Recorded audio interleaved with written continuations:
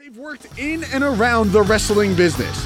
They've studied thousands of hours of wrestling, and now they bring to you the greatest legends, Hall of Famers, creative minds, and both current and future stars of pro wrestling. They are Primetime Paz and Chad, the two-man power trip of wrestling.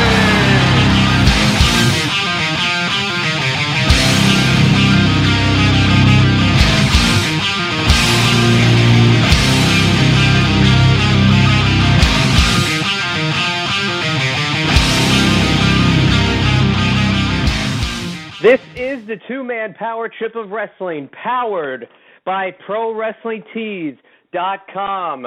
Wrestling shirts are cool again, and you can check them out every single day on ProWrestlingTees.com. I, of course, am Chad, and as always, I am joined by my tag team partner, Prime Time, the original Prime Time, John Paz. John, how are you, buddy? Hey, yo, doing pretty good, Chad. How you doing today, bud? Well, Prime Time, everybody's talking at me, but I can't hear a word they're saying, because today on the show we have, formerly known as Camacho in the WWE, now known as Micah in TNA Wrestling, Haku's other son, Micah, joining us from the faction The Rising. So what are your thoughts on the now second interview with Haku's legendary family and getting to know another one of his sons? It was awesome to get to talk to Mike after we just talked to Tama Tonga. But it's great to get a different perspective. Obviously, they both had two completely different career paths within the wrestling business. As you know, the Tama Tonga is obviously in the Bullet Club in New Japan Pro Wrestling. And Micah is now in TNA, but before that he was in WWE and NXT and FCW. So two completely different paths, but great wrestling family. Yeah, what an amazing wrestling family. I mean, we could have had both of them on for a cumulative discussion just on, the stuff that they've heard / seen in their lives growing up as the sons of Haku. And what I did love was the fact that both of them had the identical story about telling each other about when they wanted to get into the business. Sometimes, stories change or things are skewed a little bit, but the two of them were totally in sync. And but to talk about Micah specifically, he is now in the Rising, which is a new faction in Impact Wrestling. Impact Wrestling definitely in the news this week. As we recorded this the day before the big Ring of Honor to Destination America news broke, we unfortunately didn't get a chance to talk to Micah about that, but we did get to talk to him about everything else that was happening in TNA Impact before that. And he really gave us a great insight on what the current status was of TNA. Yeah, I guess as we found out, none of the wrestlers really knew what was happening, and obviously they weren't alerted that Ring of Honor would also be joining them on Wednesday night, June 3rd, on Destination America. Obviously, ROH will be on at 8, and then TNA Impact Wrestling will be on at 9, but none of the guys knew that. But Micah gave a really good insight in TNA. I really liked what he had to say about his feud with the Beatdown Clan, his stuff on Homicide, on Kenny King, on Loki, on MVP. It was a good insight in the company, and some good stories about them. It's really good, as you said, some good insight into the behind-the-scenes of TNA wrestling. Yeah, and you will hear when we get Micah's plugs in at the end, and we talk about the switch to, to Impact. It's just so funny that was, about 18 hours before the news broke. So Impact's changing to Wednesday night at 9, and that's a highly talked about move in itself. And then out of the, friggin' blue, it seemingly came that Ring of Honor now will be on at 8. And it's just adding more, just more questions and more intrigue into, the wrestling world. There was some emails that were published today between Vince Russo to Dixie Carter, from a few years back, and talking about, opinions that TNA should have gone through, and it's unfortunate with the kind of talent they have, especially a guy like Micah, that there's just still so many question marks and still so many just odd occurrences that happen within that company. Yeah, definitely. This is just another weird thing to happen to TNA, but hopefully they keep on keeping on, and hopefully Micah can keep on doing his thing down there. But the most interesting thing to me when we were talking to Micah that came up was how his time in NXT was when he was up as Camacho in WWE, then he goes back down to NXT. But it was very interesting to me that how tight-knit that group really is down there, and how they were all pulling for each other, and they all want to succeed, and the camaraderie in that locker room at NXT. Very good stories from Mike about NXT. Yeah, totally. Those NXT guys from, you see this last crop, these last 3 years, it's funny that, they're going to be that next group that, in 5 to 10 years, they're going to have all the stories that are kind of like that, Colt Cabana, Zack Ryder, Kurt Hawkins, like that crew that has all the stories about FCW, OVW, that transition, Deep South. So it's funny, Micah was definitely, very well experienced going back to NXT after being on the road. Oh, that's it's great stuff with Mystico and the Sin Cara feud that just, stopped before it started, seemingly, because of Sin Cara's injuries. And it's just a great episode. He is a great guy. We can't stress to support both Micah and the bad boy, Tama Tonga. Please go back and listen to that episode. Two very, very great guys from a great family, and that's just about enough that I can say before I mention that on June 13th, the big Glenn Kelly Eternal Tranquility benefit featuring the two-man power trip of wrestling, as well as many WWE legends. You can check out our website, tmptofwrestling.com, for more information. And you can also come and see former ECW champion Justin Credible, who will be appearing alongside of the two-man power trip of wrestling doing his thing. And it's going to be a ton of fun, but Prime Time, I will let you wrap it up and go home, as they say. Definitely go to ProWrestlingTees.com for all your pro wrestling needs. As Chad said, they are making wrestling shirts cool again. Also, you can come visit us at our table at the big 613 show down there in Seaside with Glenn Kelly and Justin Credible. Should be one hell of a day. Also, Two-Man Power Trip of Wrestling is on YouTube. Please subscribe to us there. You got a lot of good videos, a lot of good stuff, a lot of good stories from the boys in the biz. Also, subscribe to us on iTunes. Please leave a review. We would really like to hear some of your feedback about the show. That would be excellent. Also, on Facebook, you can like the Two-Man Power Trip of Wrestling there. Then, of course, Twitter, at WrestlingPal and at Two-Man Power Trip. There's always some good anecdotes on there and some good links to some shows. So keep on that. That's some good stuff. Also, our website, tmptofwrestling.com. That is tmptofwrestling.com. On there, you'll see on the upper left-hand corner, you'll see an Amazon link. Please click on it. Do all your Amazon shopping through us. We get a little bit of a kickback. We would greatly appreciate it. So please do that. And now, without further ado, please enjoy the great episode with a man from a very legendary wrestling family. That is TNA's Micah. Joining us on the line tonight is a member of the TNA Impact Wrestling roster. Formerly known as Camacho in the WWE, he is now a part of the group known as The Rising, alongside Drew Galloway and Eli Drake. He is also the son of legendary wrestler Haku, and wrestling is pumping through his veins. He is Micah. Welcome to the Two-Man Power Trip of Wrestling. Thank you very much, gentlemen. I appreciate you guys having me on the show. Our sincerest pleasure. So, TNA and Impact Wrestling, it's been quite the debut for you since you've joined the company. How has it been, and what has your experience been like so far? It's been awesome. I can't lie about that. TNA has welcomed me really with open arms, and I appreciate the opportunity they've given me. to just be myself, and I don't have to pretend to be Mexican. Yeah, the debut promo was quite spirited, and it really, in the five or so minutes where you really got to shine yourself, it seemed like it shed the image of Camacho almost instantly. What was it like for you to finally be able to release that aggression out in your own words and in front of a mass audience? It's oh man, to go back and relive it, it was amazing.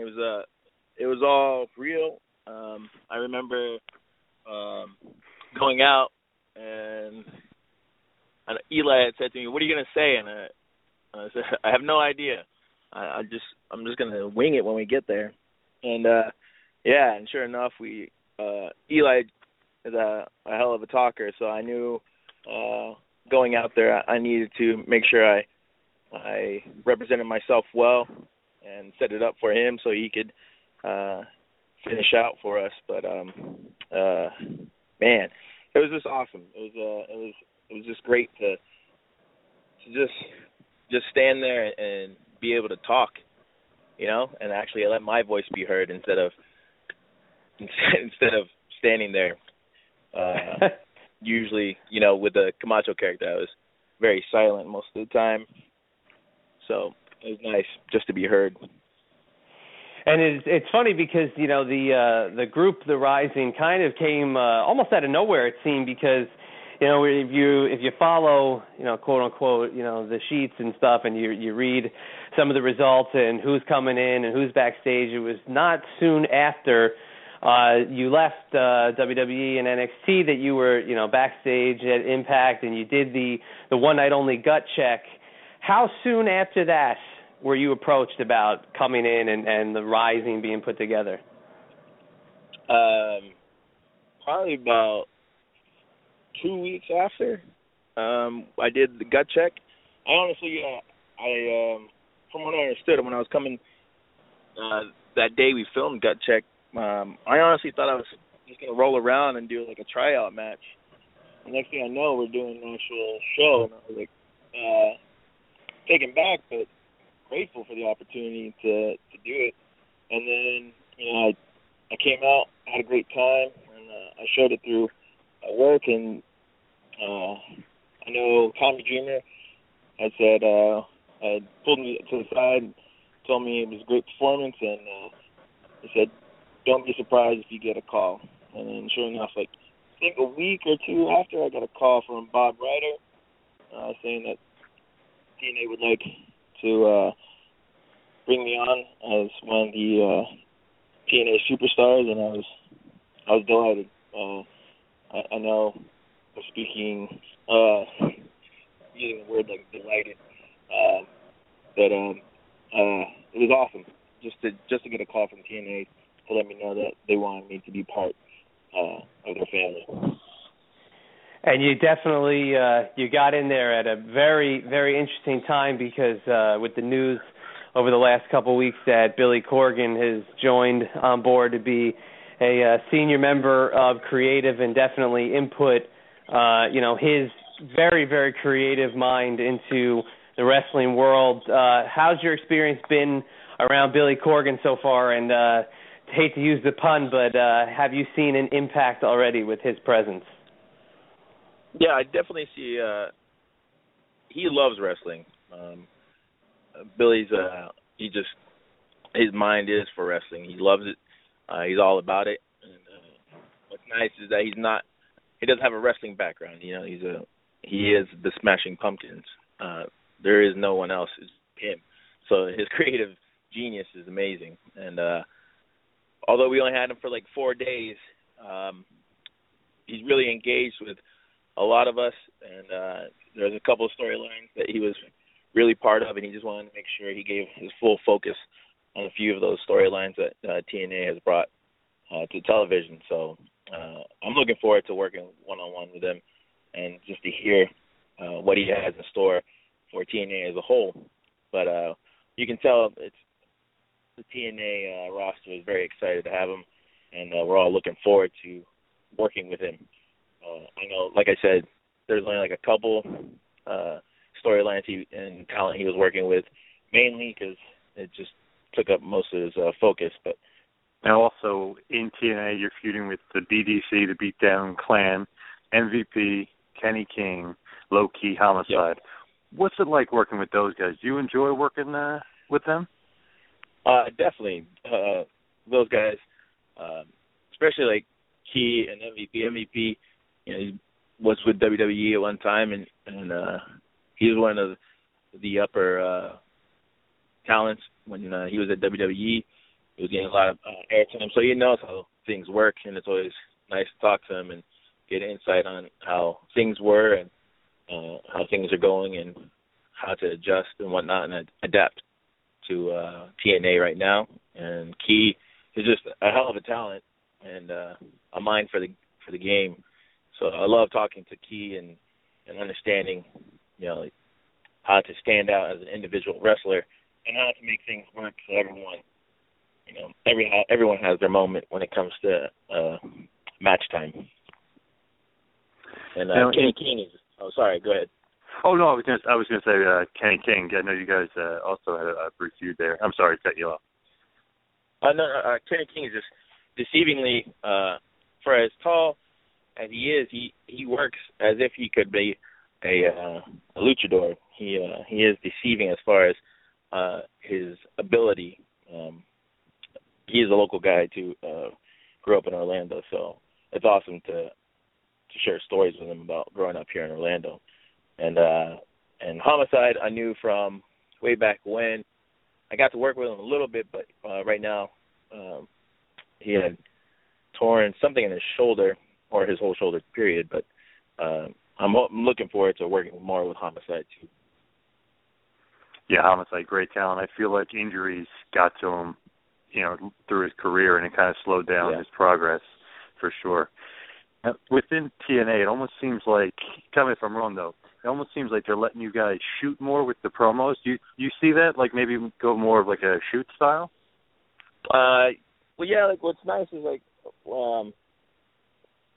we know what we're trying to get across, what TNA wants us to get across, and what's nice is we have a little liberty to really allow ourselves to get involved emotionally. I know MVP had quite a promo during tapings, and it was awesome. It was one of those, you had to catch it. You had to be paying attention to catch what he had said. But I love it. I love the opportunity for us to be as real as possible. Yeah, it was cool. It was actually, I did catch an N-word from him, which was like shocking. I'm like, did he just say what I think he said? But very cool. Yeah. Now with TNA and then WWE, do you see a major difference with the way that these promos are scripted?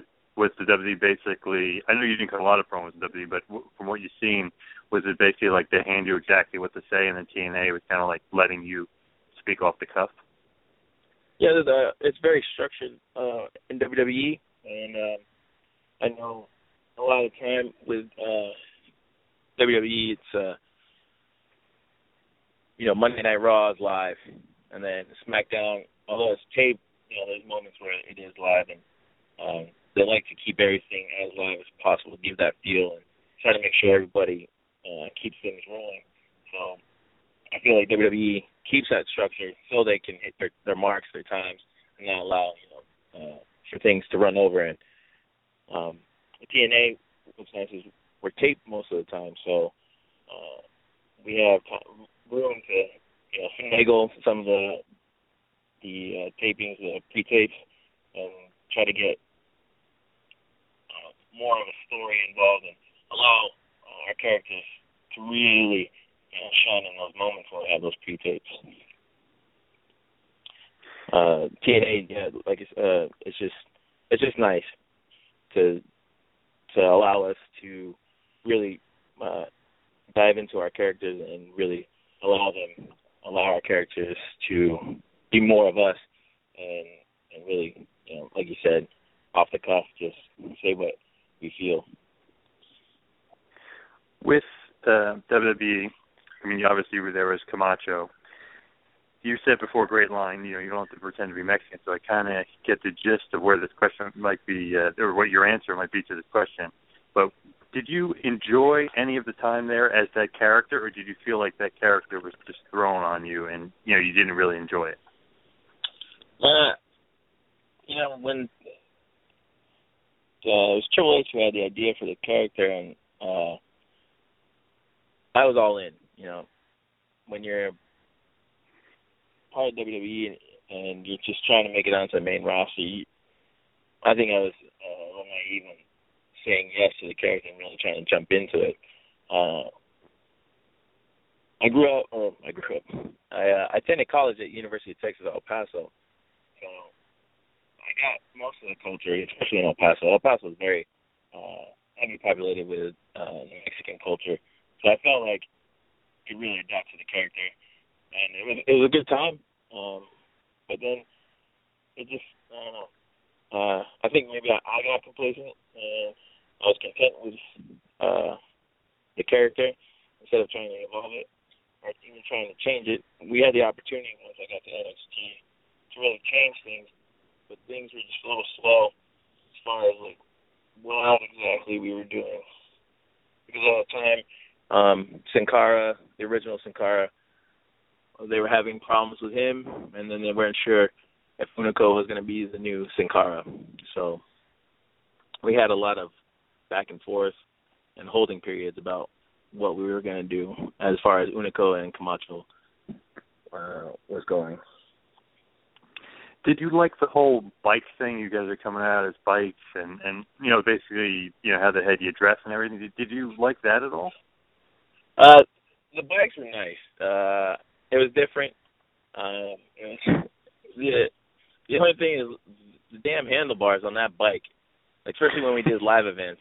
Anytime we came down that ramp, right when we got to the bottom of that ramp and it went, it just nicely plateaued. As soon as we hit it, my handlebars would just go, and I would basically tip forward, and then Hunico would just hold on, like basically post up on the middle of my back. So now I'm like bent over on those damn handlebars because they're touching the front tire now. And it was always a sight to see it. And then especially at the live event, a lot of the fans are sitting there right there, and they're on the other side of the aisle, so like laughing, but they're not. And then a lot of the times I just took the bike and I threw it to the side. Luckily it was light, so. But the bike, the only bike that was actually sturdy was the red one, and we used that most of the time for TV and pay-per-views. So thank goodness no one ever had to see us bend the handlebars.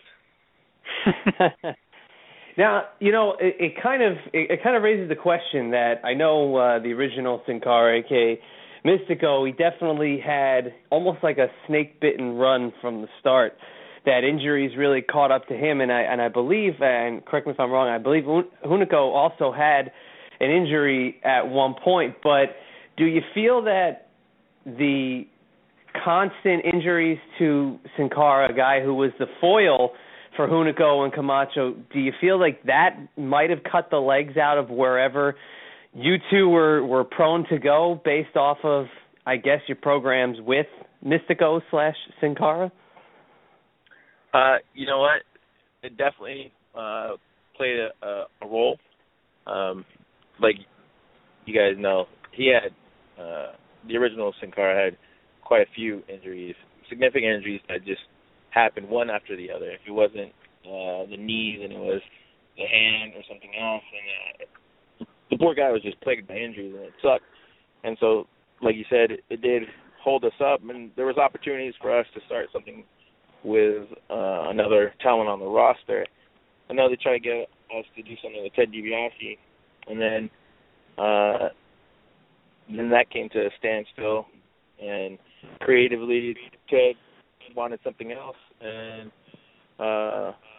we were just bouncing around doing live events, having tag matches with different people, Yeah, it seemed like Sin Cara just kept, the original, he just kept getting hurt and hurt and hurt. And I feel like maybe the fans kind of just lost interest in him, and maybe a lot of the WWE fans in general might not know how good he was as Mystico, or even he seems like he's back on track now about how good he is. But I feel like a lot of people underestimated Hunico as well, and I think you guys were good tag team, two good workers. Do you like Hunico? Did you like the pairing with him? Yeah, Hunico is amazing talent and ridiculously strong. Great guy, hilarious. And,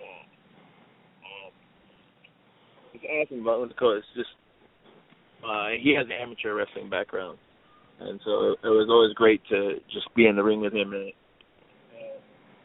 learn from him. He is, besides the amateur background, he also has the lucha background, and I learned a lot about base, being a good base for a lot of lucha-style wrestlers, and he's a hell of a base, too. He was able to show me things, and then he could catch me, which was amazing.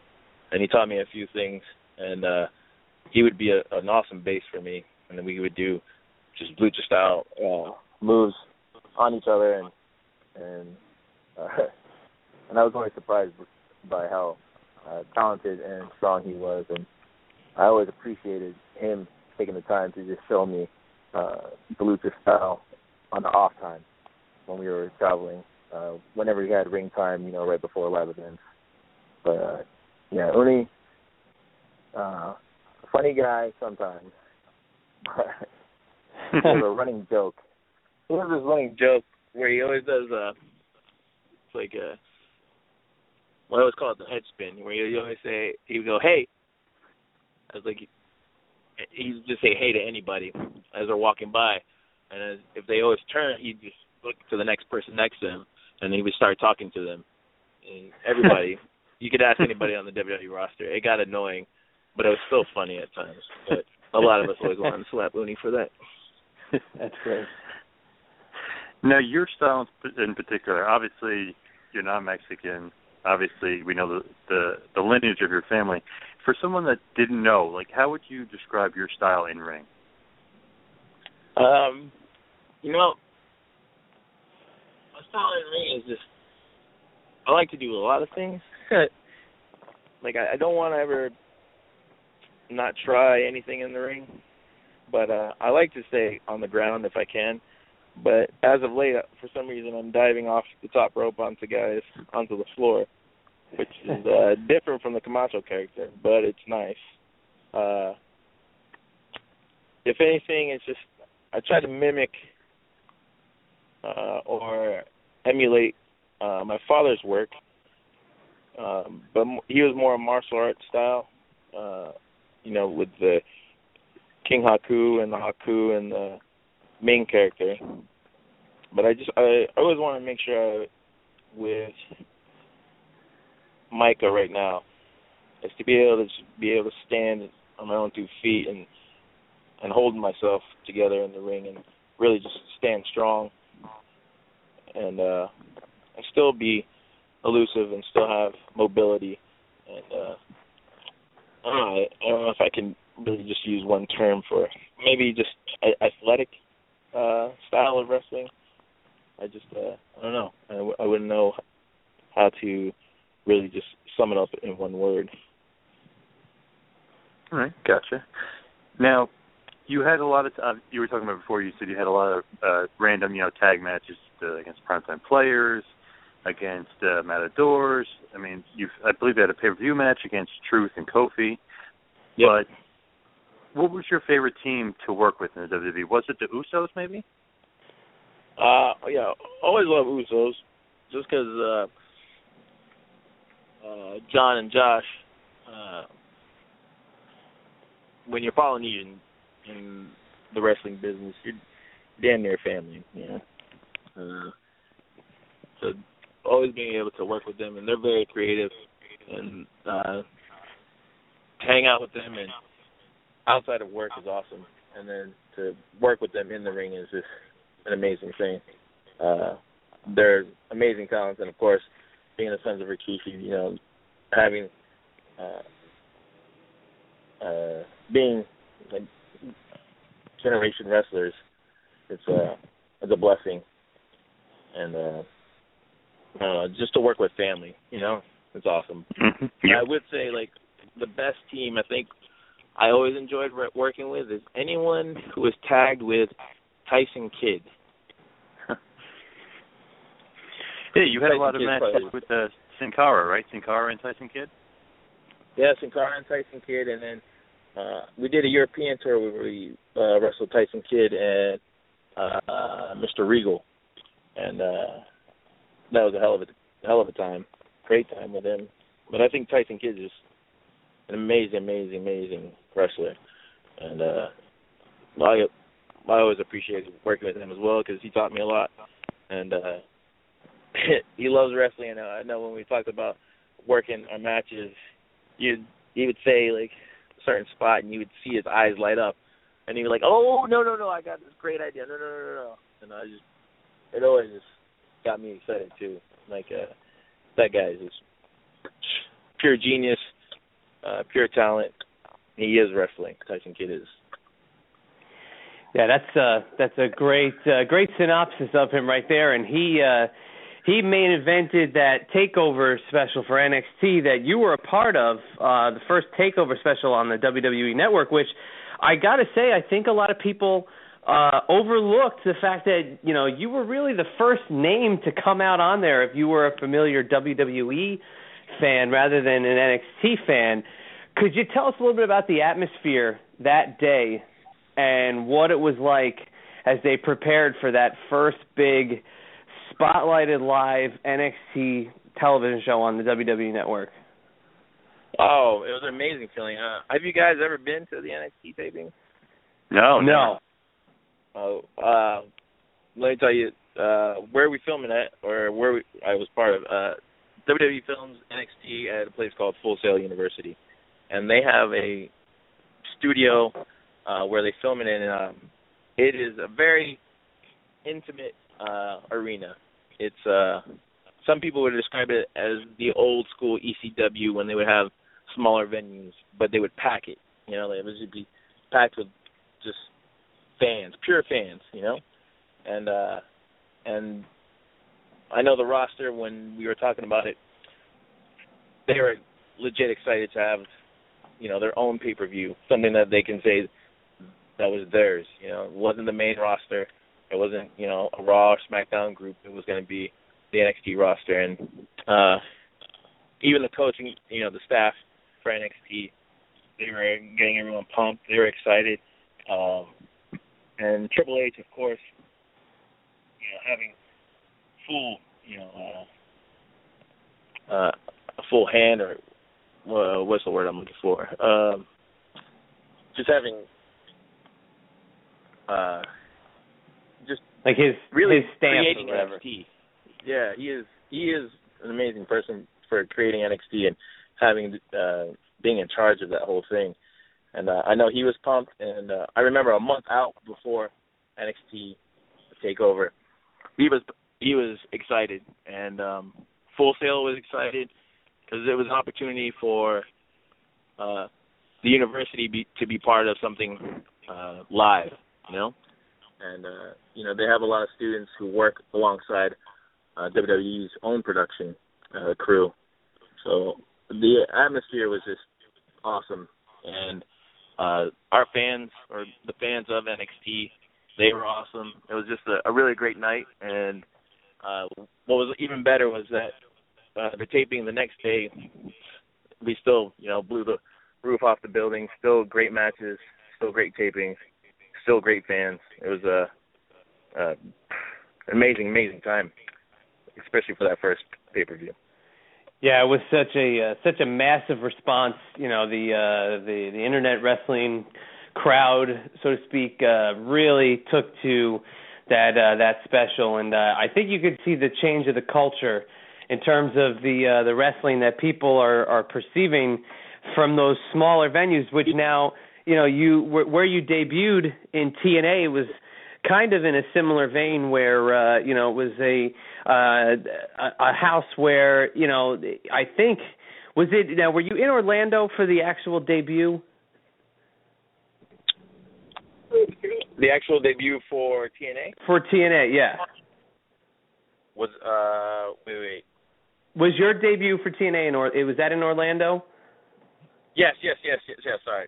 Forgive me. So, yes. Debuting then in the Impact Zone, which has a similar, I wouldn't say a similar feel because obviously I've actually never been to that building. I know my partner has, but talk about how you can compare the two atmospheres with the closeness to the fans and that audience being, more part of the show than a normal larger arena would be.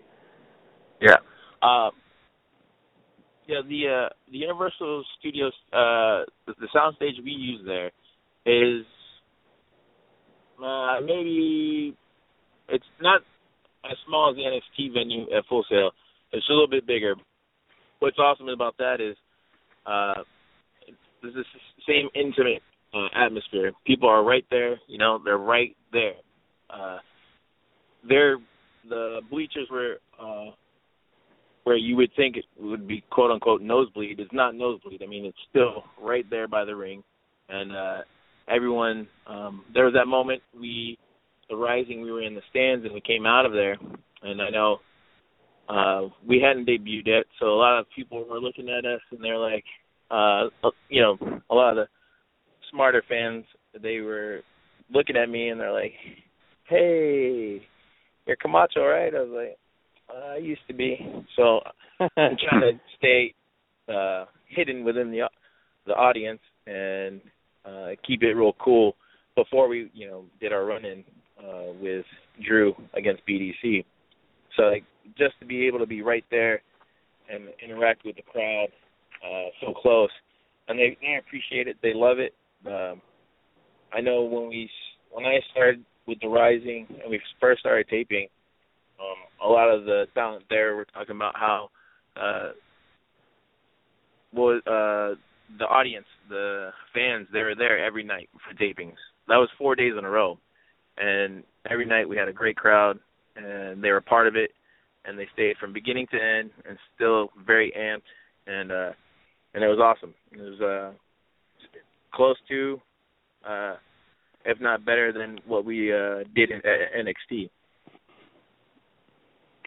As we start to wind down here, one thing I had to mention about NXT was the ESPN special that they put out, the E60 special. I don't know if you saw that or not. It was very good, and obviously a lot of that was filmed during the time that you were there. And one of the main guys that was basically featured was Adam Rose, and he was a feud of yours at the time. Did you enjoy that special, and did you like feuding with Adam Rose?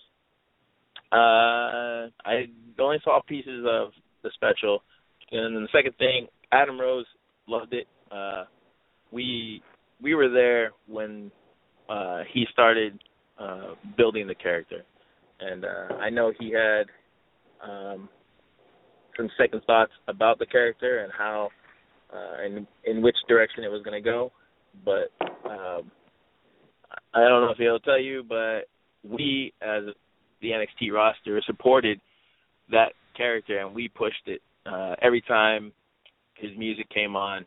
That whole building, that PC, we would all stop what we were doing and we would dance. We would dance legit throughout the PC, in the weight room, in the actual where the rings are.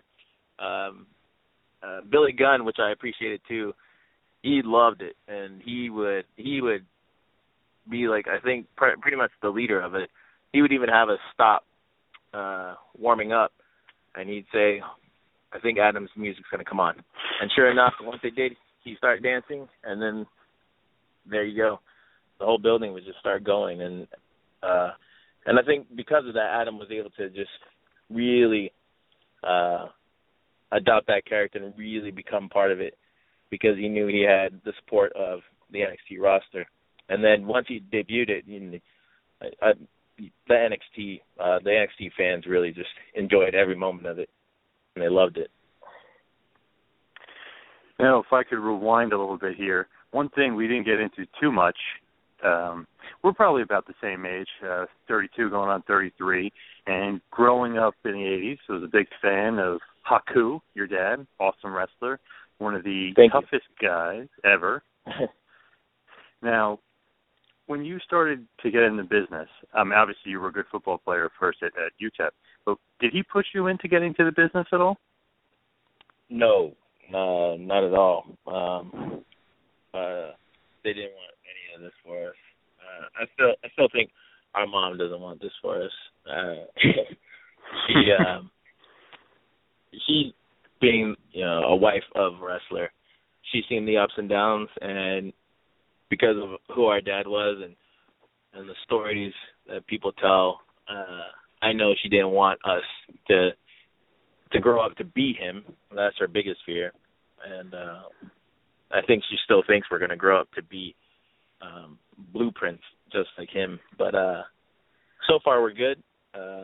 None of us have gotten in any trouble. But our dad, he was against it too from the get-go. If you asked, I don't know if you talked to my brother, Tama. Yes. But it was like in the summer of 2004. It was like in the middle of the night, and I called him and I told him to him, we're going to be professional wrestlers, and when we get home, start training. And I think at first he was taken back by what I said, and then he said in return, promise? And I said, I promise. And he said, all right. And then that was it. Because at that time he was part of the Air Force. He was in Knob Noster, Missouri. And I know he wasn't. I think he was preparing to make his exit out of the Air Force. So I think he was wondering what he was going to do next. And when I presented that to him, he was gung-ho. I know he was. And now he's part of the Bullet Club and having great success with those guys. It was awesome to talk to your brother. Very humble for being a guy that's in the Bullet Club. I got to be honest, we were a little taken back by that. Yeah, so am I, now that you say that. But if you get to know him and you get to hang out and have a few brews with him, you'll see the bad boy. Oh, yeah. I was going to say, he's very different than the bad boy Bullet Club character, for sure. Now, one thing that we asked him. Oh, I'm sorry to cut you off. No. Sorry, I was saying. Go ahead. What was the question you asked him? Oh, I was going to say we asked him, how did you survive any beatings from the toughest wrestler of all time, Haku? One, I think he laid a hand on me twice in my entire life, and then our mom took care of the punishment, and she's tough. She's tough.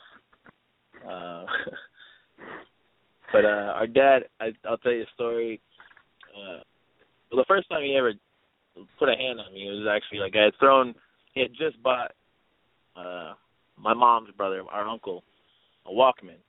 And it was like in the early 80s, so it's like, a Walkman was pretty, expensive at that time. And my sister and I were fighting over it, and then I took it and I threw it. And my uncle was like, oh, no, don't do that. And my dad saw it, and he was very pissed because he had bought that for him. And he was like, hey, pulled me over, and then he basically took my hand into his hand, and at that time, my hand was probably like, it could fit his thumb. My hand was like probably the size of his thumb. And he just took his other hand and just basically like slapped my hand into his other hand, and it was like Hulk smash sort of like slap. It was incredible. And no lie, I legit pissed my pants right there. And he felt bad, but I think he made his point, because the next time he laid a hand on me was when I was like 16 or 17. And being a teenager, you're going to say some bullshit, and your parents are going to say, all right, you want to be a grown man? All right. So, yeah, I had said something, and he stood up and he said, okay.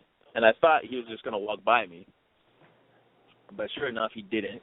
And he popped me good, right underneath my chin, caught me, and when you're a teenager, I think you're pretty much just full of testosterone, I think, and you get heated real quick. The next thing I know, I had I just tackled him right into our pantry and broke the pantry door, and my head was down, and of course he knows how to fight. I'm 16. I'm just a dummy. So he basically got me on a front face lock, and he sort of just backs me up enough to where he just cracks a nice punch in the back of my head. Thank God we're Polynesian. We have hard heads, because he rung my bell, and I backed, and Tama, he saw that, and he grabbed me, and we ran out of the house, and he was like, oh my God, what are we going to do? And next thing you know, our mom's yelling at us to get back in the house, and I was just sitting there, just a little, seeing stars a little bit, because I just got punched in the back of the head. But, it was hilarious. It was a good time, looking back on it. But I'm pretty sure our dad is the Chuck Norris of pro wrestling, because I've heard so many stories that, you just don't know what's true. You don't know what's fact or fiction. So if you guys ever do an interview, you should ask some of those stories and whether or not they're true. We definitely hope to, and we definitely will, because I told Tama this too. I said, Jake the Snake said that if your dad was 300 feet away and he had a shotgun, he wouldn't even shoot your dad in case that he only just wounded him. He would just end up shooting himself. Yeah. So Jake, I remember. I don't know if you guys saw the Jimmy Kimmel show with The Rock on there, but he had told a story about our dad and biting some guy's nose off, and I don't know if that's true. So I mean, it seems like a Chuck Norris deal. I can't imagine someone biting another man's nose off and spitting it across the room, but that seems to be the go-to, though, that everybody kind of see. That's where you're exactly right. And what is there to believe and what's not to believe? Because that's the go-to that, you're seeing guys who I'm not saying The Rock, obviously. I'm saying just some of the guys from his era say, and you're like, I don't even know if you would have been privy to that in the same company at the time. And maybe word travel, but that's almost one of the top urban legends. Yeah, that and some eye popping out, some pulling out somebody else's eye.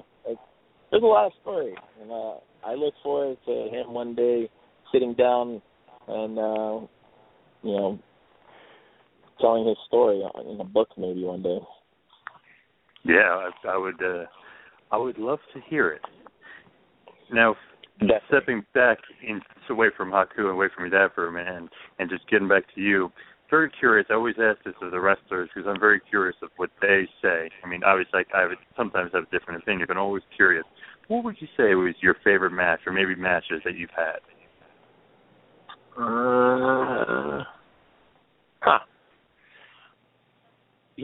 One match I had was a pretty good match, which I loved, was I had a match with Ryback.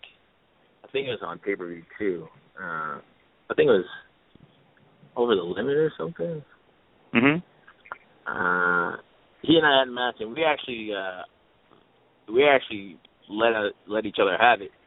I know I popped him in the eye real good, and then he came out, I think, on Monday Night Raw with this left bloody eye. But I think because it's Ryback, if you know him outside of work, he great guy, and a hell of a positive person, and he's a go-getter, definitely.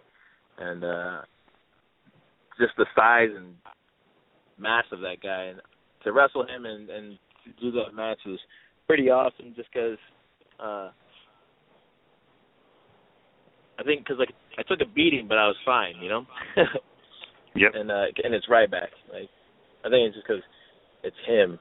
And that was a singles match that I enjoyed very much. But I think I've enjoyed almost every match, really. But if there's any match that I always enjoyed was with the Usos and Tyson Kidd. I know we mentioned that earlier, but those guys are just amazing when it comes to in-ring work. Now, would you have a possible dream match, like a guy that you haven't wrestled that you would love to wrestle? Yeah, I would love, because I think he can still do it. He's had a few matches, but I would love to wrestle that guy. There are things that, not like pent-up aggression or anything, but there are some things that I know he can still do, and I'm still pretty young and sturdy, that I'm pretty sure I could still, or I could take him, and I know he probably still thinks he can take me. But I would just love to be in the ring with him, because if you guys ever have the opportunity to like be in the ring with him or train with him, he gets just excited as Tyson Kidd. He's very passionate about wrestling, and he loves being in the ring. When he tries to explain something, a certain move or a certain way of addressing your opponent or taking on your opponent, it's hard for him to really tell you verbally to tell you how to do things. So instead, he'll actually do it. He'll actually put you in a move and try to explain to you how things work. And but he'll even tell you like what you do in practice is what you do in the ring. So when he is in practice, so to speak, he is full tilt, balls to the wall. So to have a match with him would be great. Now, I don't know if this could ever come true or not, but have you ever thought about teaming back up with your brother and maybe headed to Japan? We have talked about it as a family. I would love to work with my brother. I know when we first started, we had our little tag team over with AFA, the Wild Samoan School, and we did actually tag in Puerto Rico for a match for Carlos Colon, and I think that was it. I think it was like one of our 6 tag matches we ever had together. But if we were able, what's nice is that TNA allows me to work for independent shows, and New Japan allows my brother to do the same. So it would be an absolute blessing if we were able to tag up again and work the indie scenes together as a tag team. That would be great. See you guys together and maybe even get you in the Bullet Club if that's a possibility. I don't know, man. I don't know. That Bullet Club is getting kind of like big these days. They have a lot of members. I don't know if I want to. They got everybody in that damn Bullet Club. I'll use the corny line I said with your brother too, and it was you could reform the Dungeon of Doom and you can feud with the Bullet Club like the Dungeon of Doom NWO with your father. So as we end here, I'd just like to ask, where do you see yourself in 5 years within the business? In 5 years, my goal definitely is to be part of the biggest wrestling organization possible. I'm trying to help TNA get to where they want to be, and if the opportunity arises again to be part of WWE, I'm definitely going to do that. But the ultimate goal, I think, and we just talked about it just now, is to work with my brother on a bigger stage. We've talked about it before. I have a bottle. It's called Cask Number 16. It's made by, it was made by Crown Royal. And that bottle is not going to be open until my brother and I are headlining WrestleMania. So in 5 years, between now and 5 years from now, I'm hoping to pop in that bottle open with my brother and sipping on some good old Cask Number 16, because they don't make that anymore. So that bottle is going to be very tasty by the time we get to WrestleMania. Nice, very nice. Well said. And just please share with the audience where they can find everything they need to find about Micah, who you can see on TNA Impact Wrestling, which is now moving to Wednesday nights. Yes, June 3rd. We start, June 3rd, 9 o'clock. TNA will be on Destination America. Impact will be June 3rd, Wednesdays from that point on. And then, of course, we have Slammiversary coming June 28th, I believe. We have tapings from the 24th to August 1st, June 24th to July 1st, right? Yeah. And then, actually, this weekend, I guess, my brother and I are actually traveling to Gastonia, North Carolina. We're going to be working over at the National Guard Armory in Gastonia, North Carolina, for WrestleAmerica. If you want tickets for that, just go to WrestleAmerica.com. And you can follow me on Twitter, DMicahTNA. And on Instagram, it's at MicahTNA too as well. And if you spell Micah on TNA, or if you, on social media, Micah spelled M-I-C-A-H. And on TNA, it's M-I-C-A. Trust me, it's weird because TNA told me to spell it M-I-C-A-H for social media, and then come to find out on TV they spell it M-I-C-A. So yeah, I'm running with M-I-C-A-H right now. So yes, on social media, it's Micah M-I-C-A-H TNA. So awesome. Yeah, that's what it is. Well, thanks a lot, man. This has been a ton of fun, and we appreciate you taking the time. And we really, we like to say it to the guests that we really enjoy having. We would love to have you back because I have a feeling you'll be doing a lot more. We'll be in the news. So I appreciate your time tonight. No, gentlemen, thank you. And yeah, you're right. This is the first of many. And in those 5 years we just talked about, I hope you guys get to sit down and have some of that cast number 16 with us. So, all right, nice. Yes.